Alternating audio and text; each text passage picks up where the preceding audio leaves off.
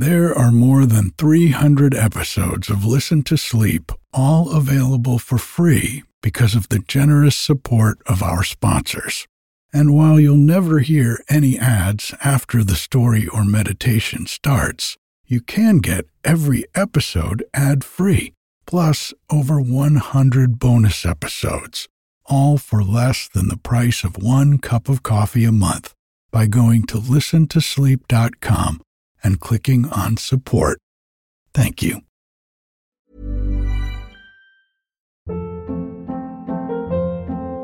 Hold up. What was that? Boring. No flavor. That was as bad as those leftovers you ate all week. Keke Palmer here, and it's time to say hello to something fresh and guilt-free. Hello Fresh. Jazz up dinner with pecan-crusted chicken or garlic butter shrimp scampi. Now that's music to my mouth. Hello Fresh. Let's get this dinner party started. Discover all the delicious possibilities at hellofresh.com. Hey, it's Danny Pellegrino from Everything Iconic. Ready to upgrade your style game without blowing your budget? Check out Quince. They've got all the good stuff, shirts and polos, activewear, and fine leather goods, all at 50 to 80% less than other high-end brands. And the best part? They're all about safe, ethical, and responsible manufacturing. Get that luxury vibe without the luxury price tag. Hit up quince.com/upgrade for free shipping and 365-day returns on your next order. That's quince.com/upgrade. Hiring for your small business? If you're not looking for professionals on LinkedIn, you're looking in the wrong place. That's like looking for your car keys in a fish tank.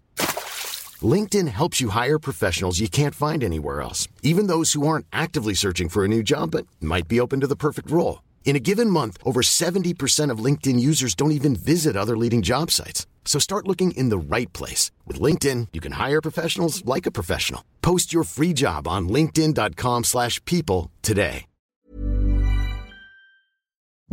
Hi, I'm Eric, and this is Listen to Sleep. Quiet stories and meditations to help you find a little peace at bedtime or anytime.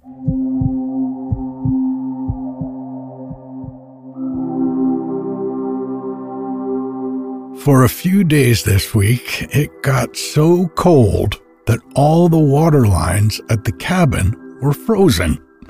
So I wound up with quite a pile of dishes and almost had to go down to the creek to fill up Bodie's water dish. But we bugged out to the coast to visit Joe for a couple of days instead. When we got back, everything was thawed out, and I tackled that mountain of dishes while Bodie took a nap on the back porch. Overall, this was an amazing week for me. I had my first meeting of the group of folks who are helping me develop the Awaken Your Myth course and community for seekers who want to transform their life into a hero's journey of untold riches. I'm pouring everything I've learned over 40 years of chasing my dreams while asking the question, who am I? If you'd like to join this group and be a part of the next Zoom meeting, you can do that at join.awakenyourmyth.com. I also realized a dream that I've had for almost 40 years this past weekend. The music video that Bodie and I made for Kelly Deal and Mike Montgomery's band Our Ring was released on Saturday. Since I was 18 years old, I have always wanted to make a music video for a band. I couldn't be more proud or thrilled with the way it came out. If you want to see it, it's on my YouTube, and there's a link in the show notes. All in all, it was a really great week. How's your February starting out? You can always message me and let me know with a DM on TikTok or Instagram. For you other old folks like me, that's a direct message. That's what the kids call them. Or you can message me on the website at listentosleep.com. I want to thank Leva, Jeannie Me, Garima, Cindy, and Samantha for supporting Listen to Sleep by subscribing to the ad-free version of the podcast this week. Your support is what allows me to be your bedtime storyteller and meditation guide. We have close to 600 supporters now, 572 actually. For the past 6 months, about the same amount of people have been joining as have been leaving every month. So usually around the first of the month, it goes back down a little. If you could help me change that, I sure would appreciate it. When you support the podcast for just $5 a month, you'll get every episode without any ads a day earlier, along with an extra subscriber-only episode every week. You can join on the website at listentosleep.com or by clicking the link in the show notes. This week, I've got a romantic, dreamy, and almost surrealistic short story from the 1920s for you. Now, I don't know how you're listening to this podcast. Maybe you're wearing some painful earbuds, which will be lost in your bed come morning, or maybe through a little speaker on the bedside table, keeping the whole house awake, or maybe you're just playing it through your phone. But none of these were ever designed for bedtime. Now, just imagine for a second you're snuggled up in bed, totally relaxed, your ear nuzzled deep into your comfy pillow, and my voice is magically playing back to you. No painful earbuds, no tangled wires, just total comfort and the sound you love. Well, imagine no more, because this is exactly what today's sponsor is here to help with. The Sleep Bar is an advanced under-pillow speaker that turns your pillow into the comfiest earphone ever. With a customizable shutdown timer, a huge battery that lasts multiple nights, and bone conduction audio that won't wake your partner. It's got everything you need to transform your bedtime listening, and they've given our listeners a limited number of 20% off codes. Simply head to dusker.com, that's DUSKER.com, and enter the code LTS20 to claim yours.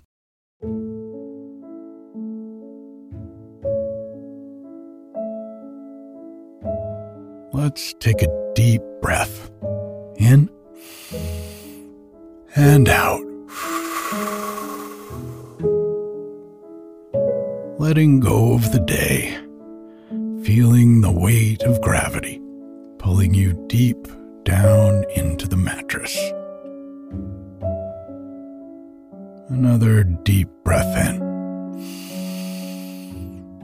And out. Nothing to do. Nowhere to go. No one to be. This is your time. Quiet time. One more deep breath in. And out. This is as good for warming me up for telling the story as it is for putting you to sleep. And if you do get sleepy while I'm reading to you, that's okay. Just let yourself drift off. The Olive. He laughed involuntarily as the Olive rolled towards his chair across the shiny parquet floor of the hotel dining room. His table was in the cavernous salle à manger. He sat alone, a solitary guest. The table from which the Olive fell and rolled towards him was some distance away. The angle, however, made him an unlikely objective. Yet the lopsided, juicy thing, after hesitating once or twice en route as it plopped along, came to rest, finally, against his feet. It settled with an inviting, almost an aggressive air. and he stooped and picked it up, putting it, rather self-consciously, because of the girl from whose table it had come, on the white tablecloth beside his plate. Then, looking up, he caught her eye and saw that she too was laughing, though not a bit self-consciously.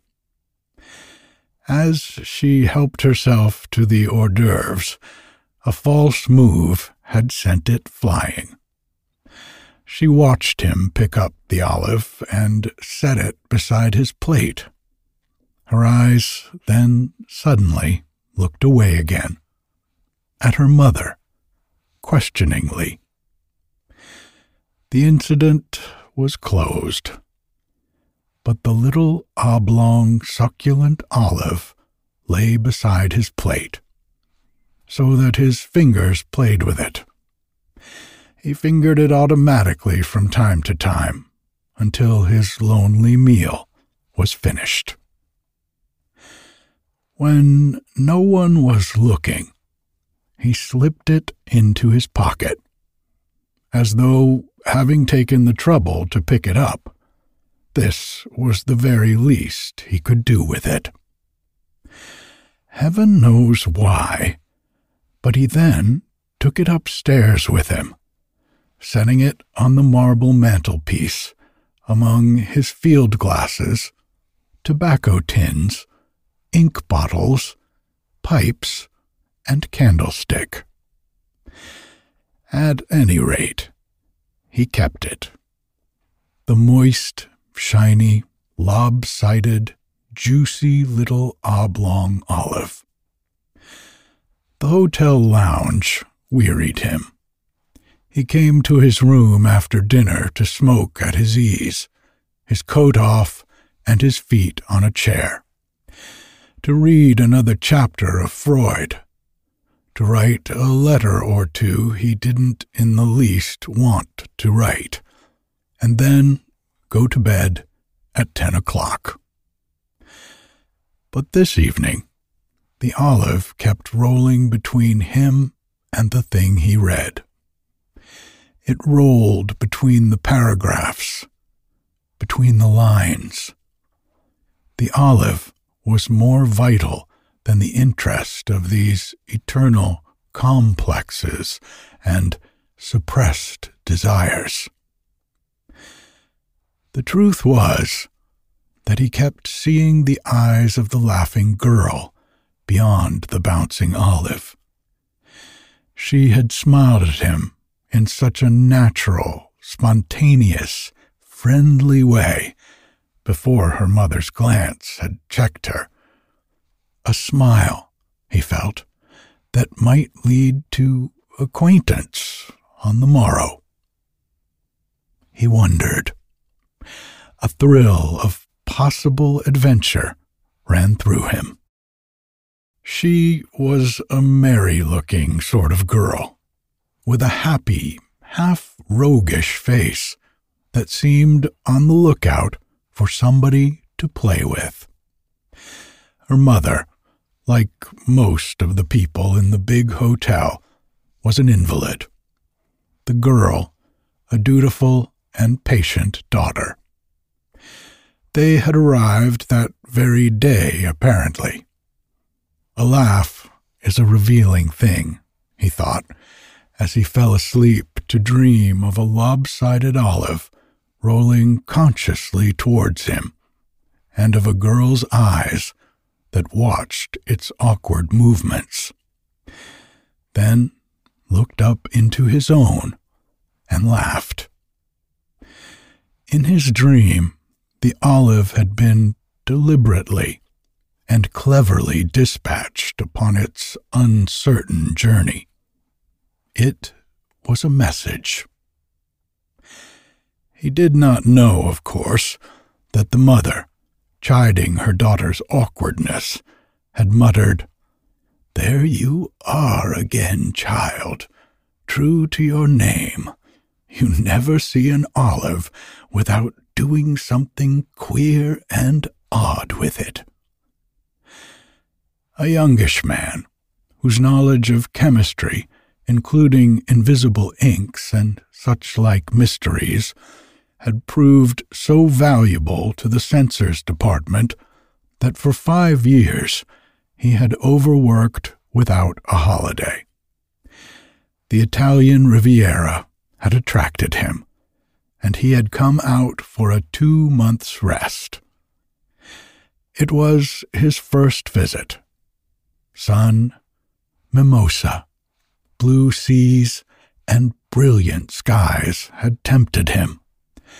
Exchange made a pound worth 40, 50, 60, and 70 shillings.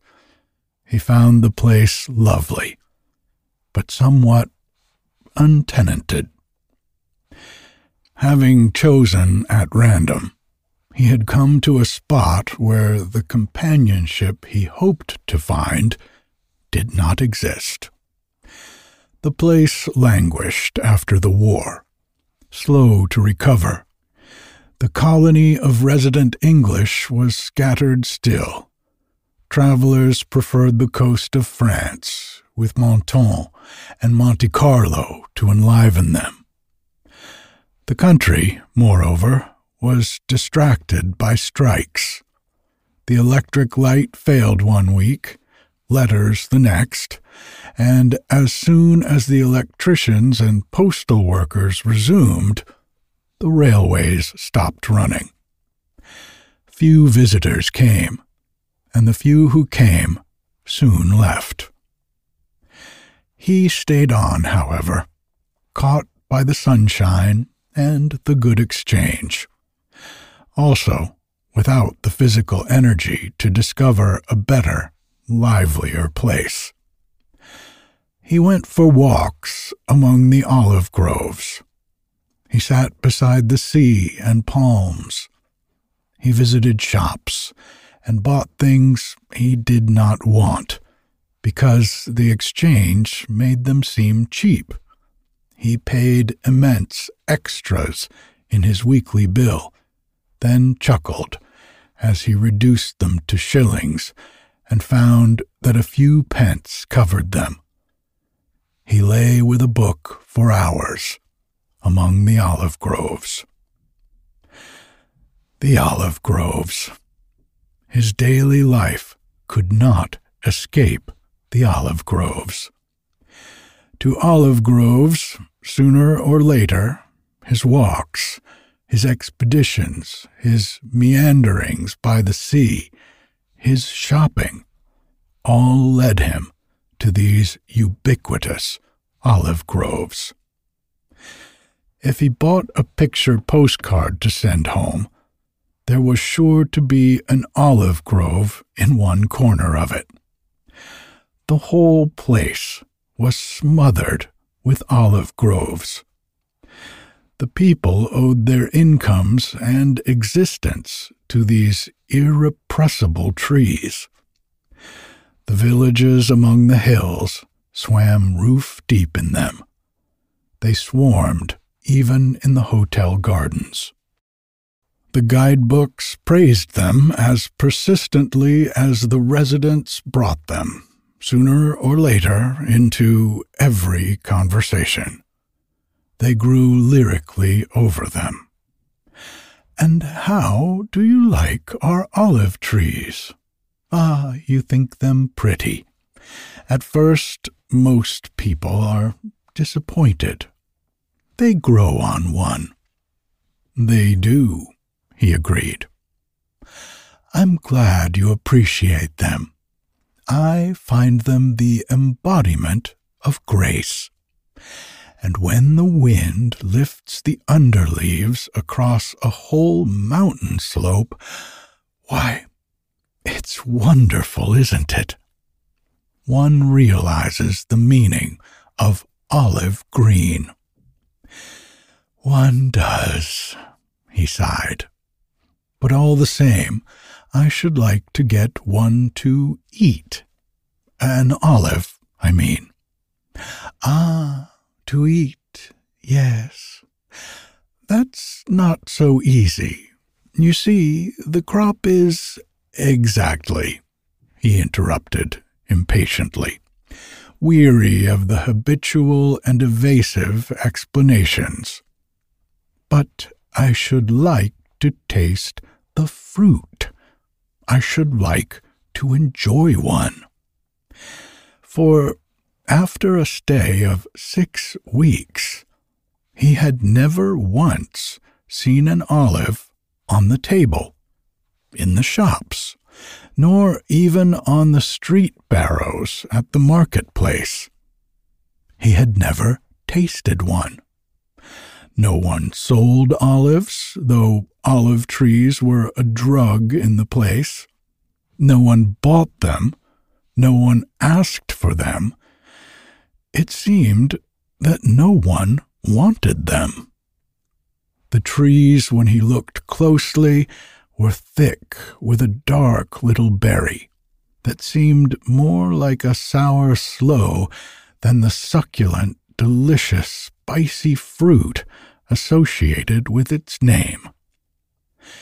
Men climbed the trunks, everywhere shaking the laden branches and hitting them with long bamboo poles to knock the fruit off, while women and children, squatting on their haunches, spent laborious hours filling baskets underneath, then loading mules and donkeys with their daily catch.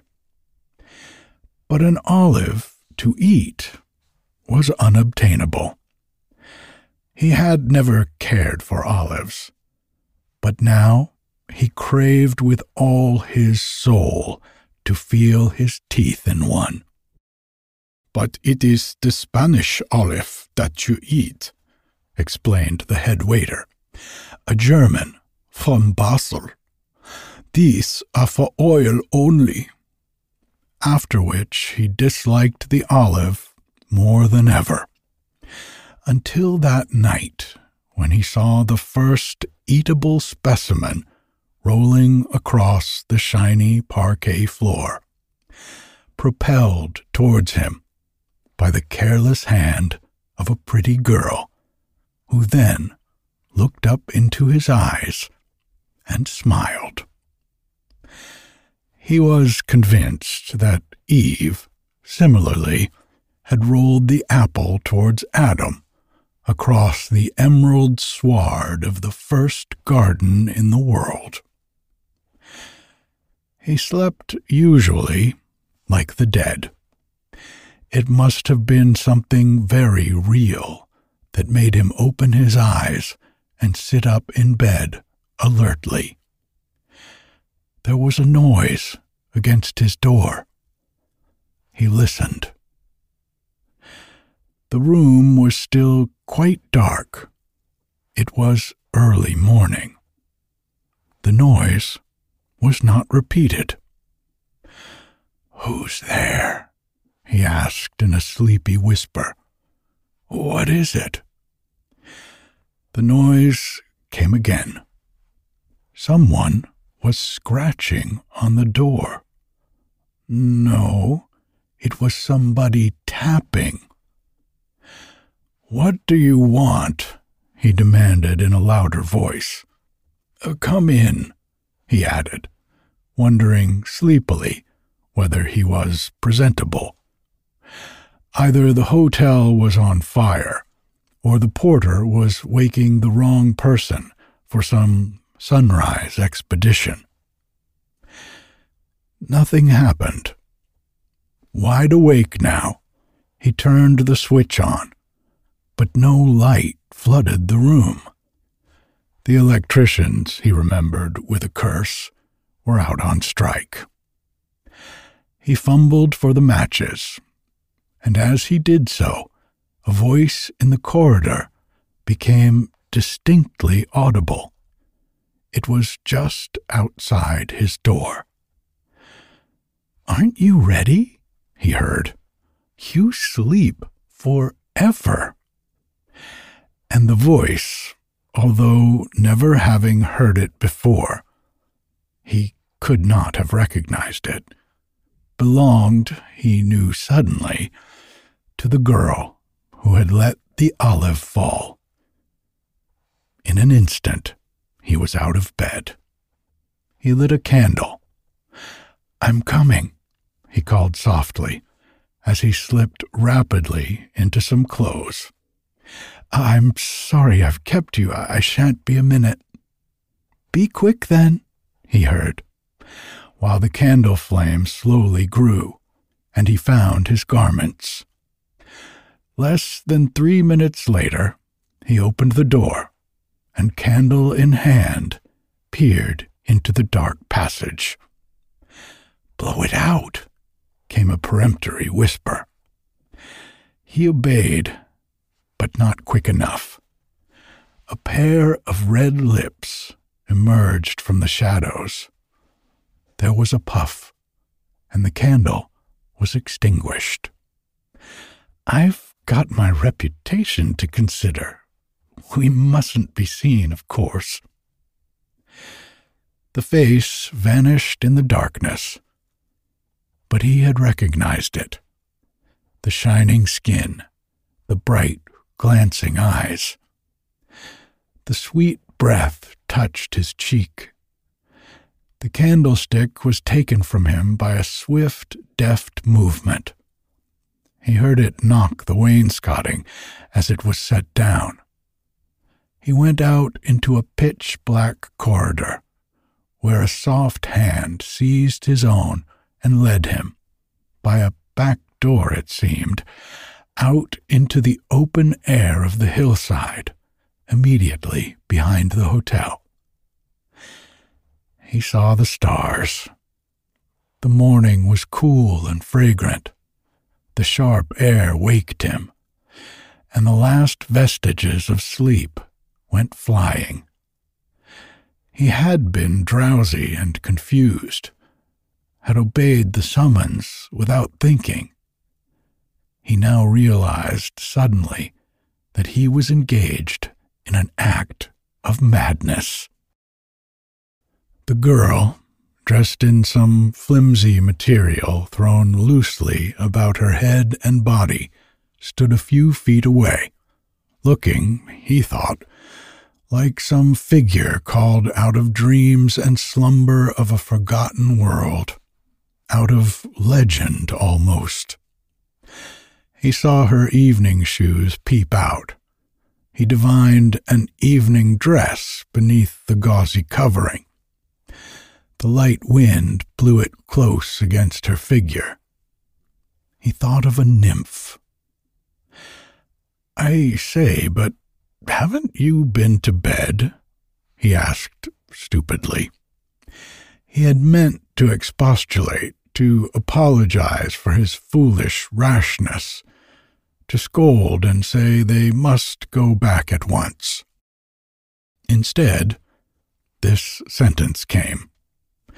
He guessed she had been sitting up all night.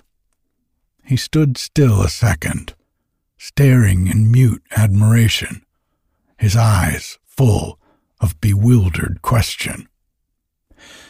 "Watching the stars." She met his thought with a happy laugh. "Orion has touched the horizon. I came for you at once. We've got just 4 hours. The voice, the smile, the eyes, the reference to Orion swept him off his feet. Something in him broke loose and flew wildly, recklessly to the stars. "Let us be off," he cried, "before the bear tilts down. Already Allione begins to fade. I'm ready. Come." She laughed. The wind blew the gauze aside to show 2 ivory white limbs.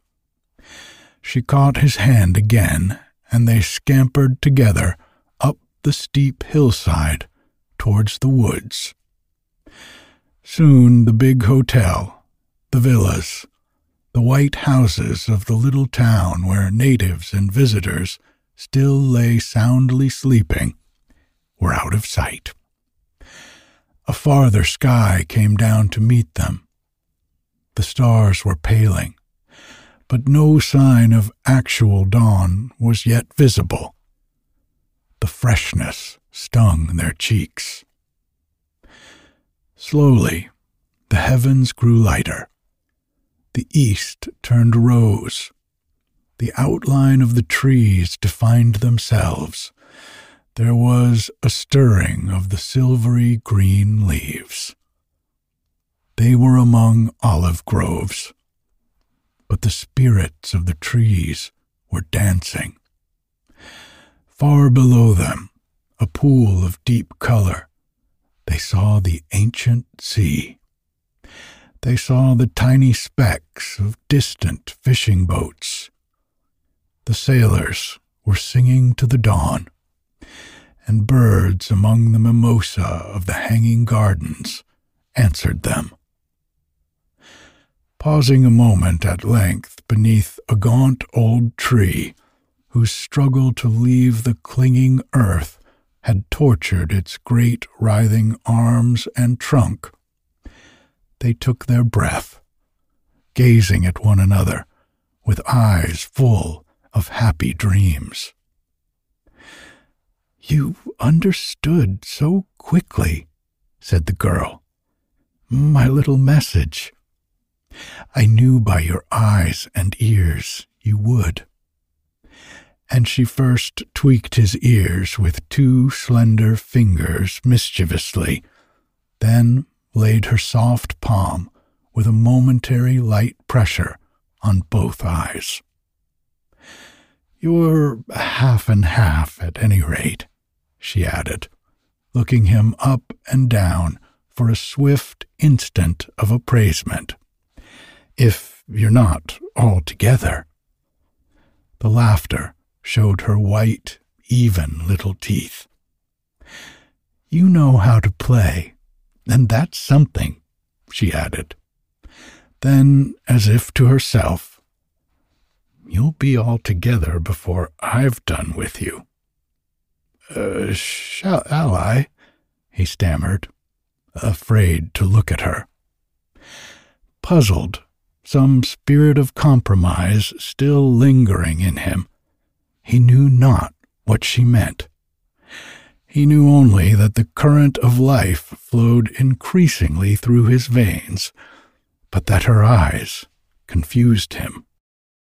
"I'm longing for it," he added. "How wonderfully you did it. They roll so awkwardly. Oh, that!" She peered at him through a wisp of hair. "You've kept it, I hope?" "Rather. It's on my mantelpiece. You're sure you haven't eaten it?" She made a delicious mimicry with her red lips, so that he saw the tip of a small, pointed tongue. "I shall keep it," he swore, "as long as these arms have life in them." And he seized her just as she was crouching to escape, and covered her with kisses. "I knew you longed to play," she panted, when he released her. "Still, it was sweet of you to pick it up before another got it." "Another?" he exclaimed. "The gods decide. It's a lopsided thing, remember. It can't roll straight." She looked oddly mischievous, elusive. He stared at her. "If it had rolled elsewhere, and another had picked it up," he began, "I should be with that other now." And this time she was off and away before he could prevent her, and the sound of her silvery laughter mocked him among the olive trees beyond. He was up and after her in a second, following her slim whiteness in and out of the old world grove, as she flitted lightly, her hair flying in the wind, her figure flashing like a ray of sunlight or a race of foaming water, till at last he caught her and drew her down upon his knees and kissed her wildly, forgetting who and where and what he was. "Hark," she whispered breathlessly, one arm close about his neck. "I hear their footsteps. Listen, it is the pipe." "The pipe," he repeated, conscious of a tiny but delicious shudder. For a sudden chill ran through him as she said it. He gazed at her. The hair fell loose about her cheeks, flushed and rosy with his hot kisses. Her eyes were bright and wild for all their softness. Her face, turned sideways to him as she listened, wore an extraordinary look that, for an instant, made his blood run cold. He saw the parted lips, the small white teeth, the slim neck and young bosom panting from his tempestuous embrace. Of an unearthly loveliness and brightness she seemed to him, yet with this strange, remote expression that touched his soul with sudden terror. Her face turned slowly. "Who are you?" he whispered. He sprang to his feet without waiting for her answer. He was young and agile, strong too, with that quick response of muscle they have who keep their bodies well. But he was no match for her. Her speed and agility outclassed his own with ease. She leapt. Before he had moved one leg forward towards escape, she was clinging with soft, supple arms and limbs about him, so that he could not free himself. And as her weight bore him downwards to the ground, her lips found his own and kissed them into silence. She lay buried again in his embrace, her hair across his eyes, her heart against his heart. And he forgot his question, forgot his little fear, forgot the very world he knew. "They come," she cried gaily. "The dawn is here. Are you ready?"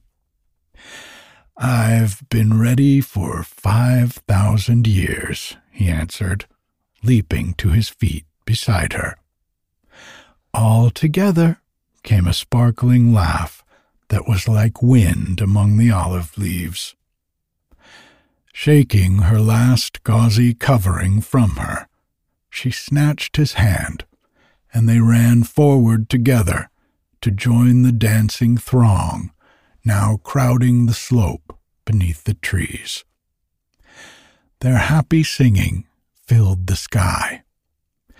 Decked with vine and ivy and trailing silvery green branches, they poured in a flood of radiant life along the mountainside.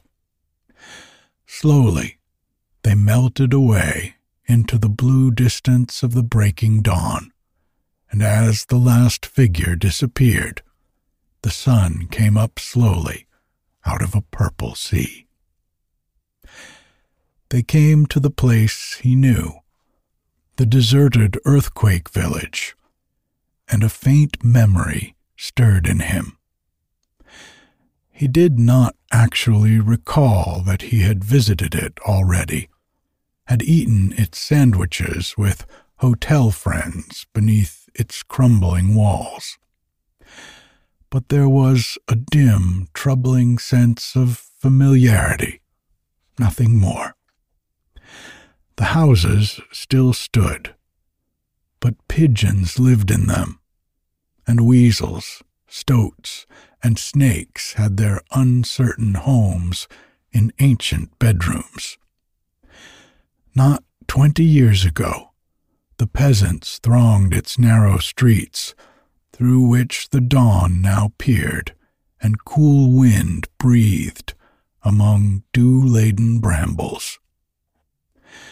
"I know the house," she cried, "the house where we would live," and raced, a flying form of air and sunlight, into a tumbled cottage that had no roof, no floor, or windows.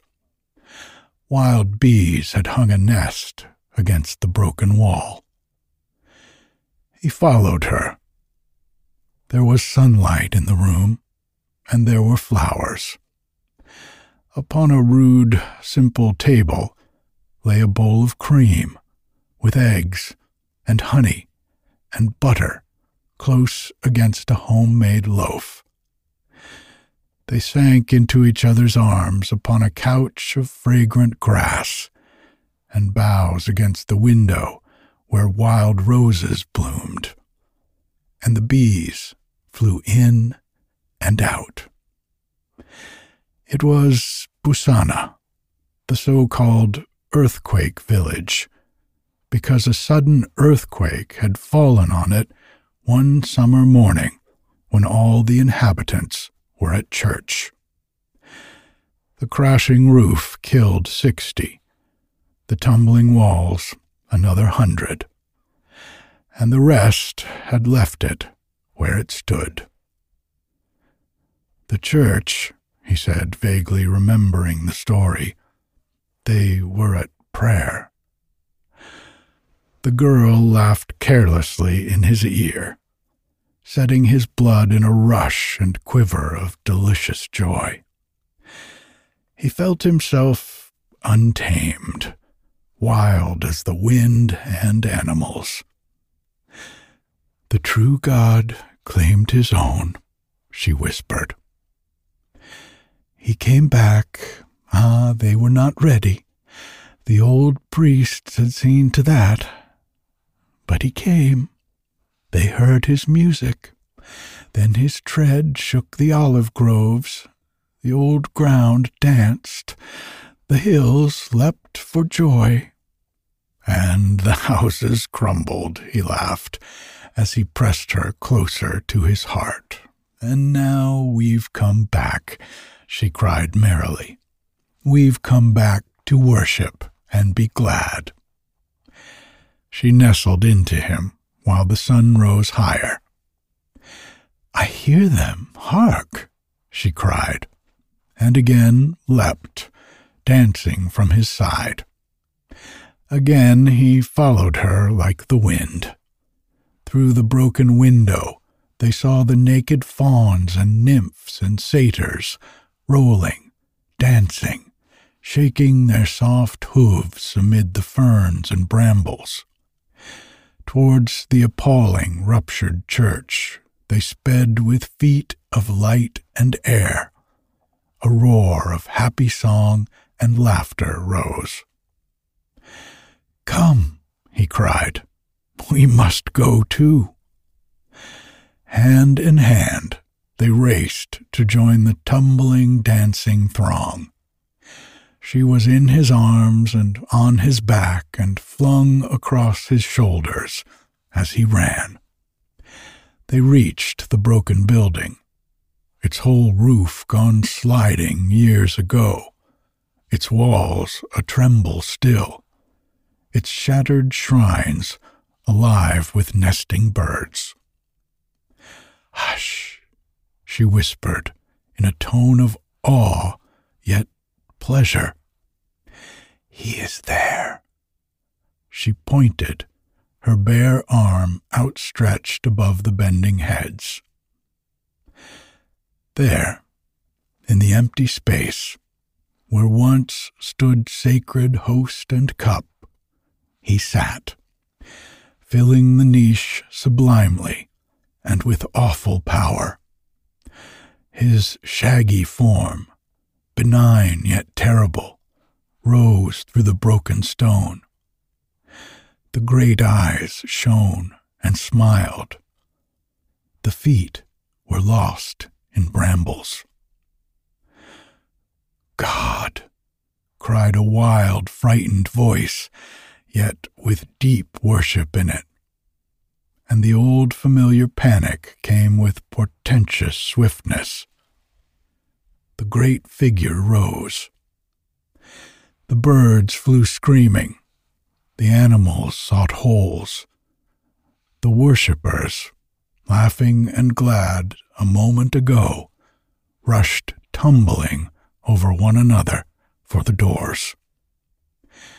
"He goes again! Who called? Who called like that? His feet shake the ground." "It is the earthquake!" screamed a woman's shrill accents in ghastly terror. "Kiss me, one kiss before we forget again," sighed a laughing, passionate voice against his ear. "Once more your arms, your heart beating on my lips. You recognized his power. You are now all together. We shall remember." But he woke, with the heavy bedclothes stuffed against his mouth, and the wind of early morning sighing mournfully about the hotel walls. "Have they left again, those ladies?" he inquired casually of the head waiter, pointing to the table. "They were here last night at dinner?" "What do you mean?" replied the man, stupidly gazing at the spot indicated, with a face quite blank. "Last night at dinner?" He tried to think. "An English lady, elderly, with her daughter." At which moment, precisely, the girl came in, alone. Lunch was over, the room empty. There was a second's difficult pause. It seemed ridiculous not to speak. Their eyes met. The girl blushed furiously. He was very quick for an Englishman. "I was allowing myself to ask after your mother," he began. "I was afraid—" He glanced at the table laid for one. "She was not well, perhaps?" "Oh, but that's very kind of you, I'm sure," she smiled. He saw the small, white, even teeth. And before 3 days had passed, he was so deeply in love that he simply couldn't help himself. "I believe," he said lamely, "this is yours. You dropped it, you know. May I keep it? It's only an olive." They were, of course, in an olive grove when he asked it, and the sun was setting. She looked at him, looked him up and down, looked at his ears, his eyes. He felt that in another second her little fingers would slip up and tweak the first, or close the second with a soft pressure. "Tell me," he begged, "did you dream anything that first night after I saw you?" She took a quick step backwards. "No," she said, as he followed her more quickly still. "I don't think I did, but," she went on breathlessly as he caught her up, "I knew from the way you picked it up." "Knew what?" he demanded, holding her tightly so that she could not get away again. "That you were already half and half, but would soon be all together." and as he kissed her, he felt her soft little fingers tweak his ears. Good night.